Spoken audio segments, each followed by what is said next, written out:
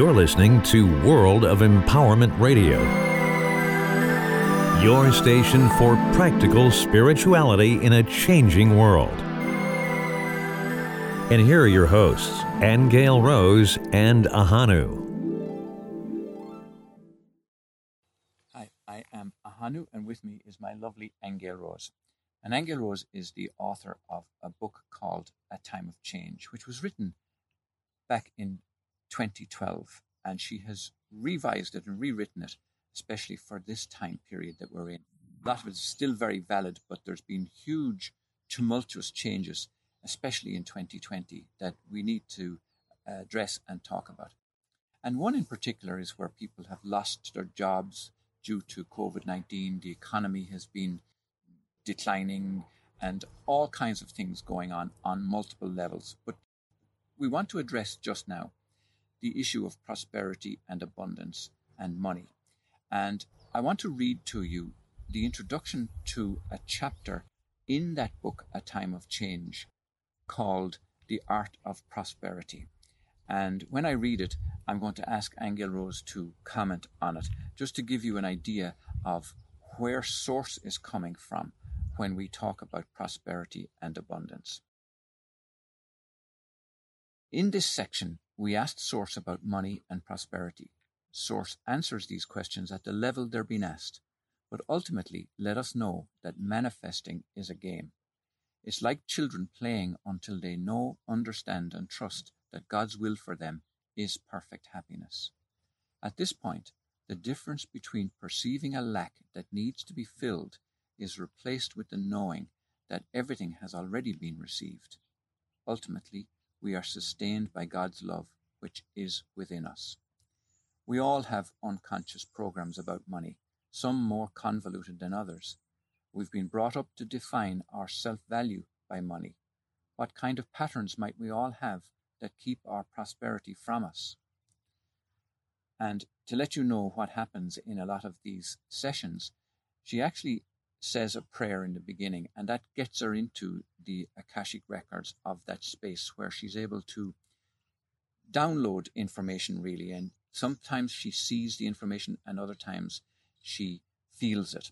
But in this case, while saying the prayer, she says, I saw a beam of light blue light come down, and the first thing Source said to us is that true prosperity has to do with communication to and from Source. What we're all missing is the awareness of our direct communication with God. So Angel Rose, tell us what was going on, what was happening in your mind, what were you perceiving when we asked that question? Well, it was what I was receiving, not perceiving. What you were receiving. Yeah. So from Source's point of view, it's all about being in the flow of love. Abundance and love are really the same things. And when it talks about true prosperity as being in communication with life, it does mean that it's the difference between when you feel like you're in the flow as opposed to when you're out of the flow. I mean, there's some times when people just experience synchronicities and you're in the flow. Yes. And you feel like you're one with everything, like everything that shows up for you in that synchronicity. It could be nature, it could be other people, it could be a book, but something makes you know that something else is aware of you and is answering your intentions or your thoughts. And people can show and things can happen and events can take place. It's almost like it's out of your control, but it's meant to be. It's like right. That's what they call in the flow. When you're in the flow, it's like the world is working for you. That's right. Yeah. That's right. And Source is trying to affirm that basically says the intention out of Source's mind was for that to occur all the time. Be in the flow, be in where things are working for you. You're in your good. Yes. The only thing that can come to you is your good. And I think for us, it's a matter of being able to accept that.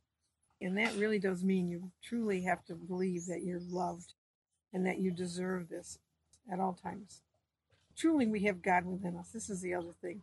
We literally have God energy in our very selves. And we were just reading something the other night, weren't we, Hannah? Mm-hmm. Scientifically, that was talking about the center of the cell being a little void. That's right. And it was like the void. It was like the black hole is in the center of the cell, and it's the same black hole that's in the universe. But that's what causes motion. It manifests outwardly as motion. Yeah. Yes. So, like that black void is the cause of the movement of life. And that's in us. So if you think of how many billions of cells we have in our body, think of all of the little black holes you've got in the center of your cell, which is 0-point energy. Yes. Okay. And we're not aware of that. And most of us can't even accept the fact that we could be that sacred, for example, and we could hold that type of power or intelligence. So but another thought I'm sorry for cutting across you, but another thought just came to me right then.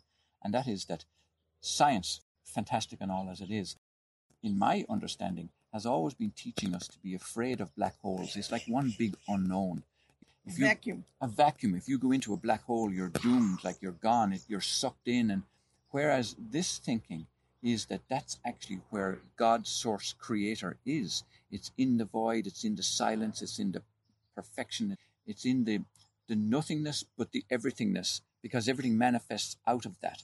And that's an interesting little difference in the perception. And that same black hole is in every single one of ourselves. So that's where the creation manifests out of. So we literally are composed of God, and we have God within us. So when it says we're sustained by the love of God, what that means is the original intention coming from the mind of Source is for goodwill, happiness, prosperity. This is normal. When we're not in that, it's usually because we've got some sort of program beliefs, okay, or belief in karma, or belief that we're bad or we're not worthy. Well, I've had occasions in my life where spiritual beings have come and reminded me, right, that I'm innocent when you don't think you are. So how do you get to that point? Well, you can meditate like some people do and reach that point of stillness within them. I think TM taught you that, didn't it? Yes. But there's other ways of doing it. You can journal about your beliefs, and a pen and paper is your best friend, because you could take any situation you're in and you could start to ask yourself what that situation means to you, because you do have an interpretation about all the events in your life. They result in the ideas you create about what you think reality is, what you think your world is. So you can undo your own beliefs just by writing about them, because as you break them down, you start to dissolve the energy. What are you left with? You're left with a greater sense of communication with Source, or just a connection with life itself. And that's what this chapter goes a lot further, and we'll read a little bit more about it each day, because Source does give us some exercises in how to create prosperity in our life. We mostly have to be willing to have the belief that we can reach that level of connection with life. Yeah. Okay, we'll leave it there for the moment.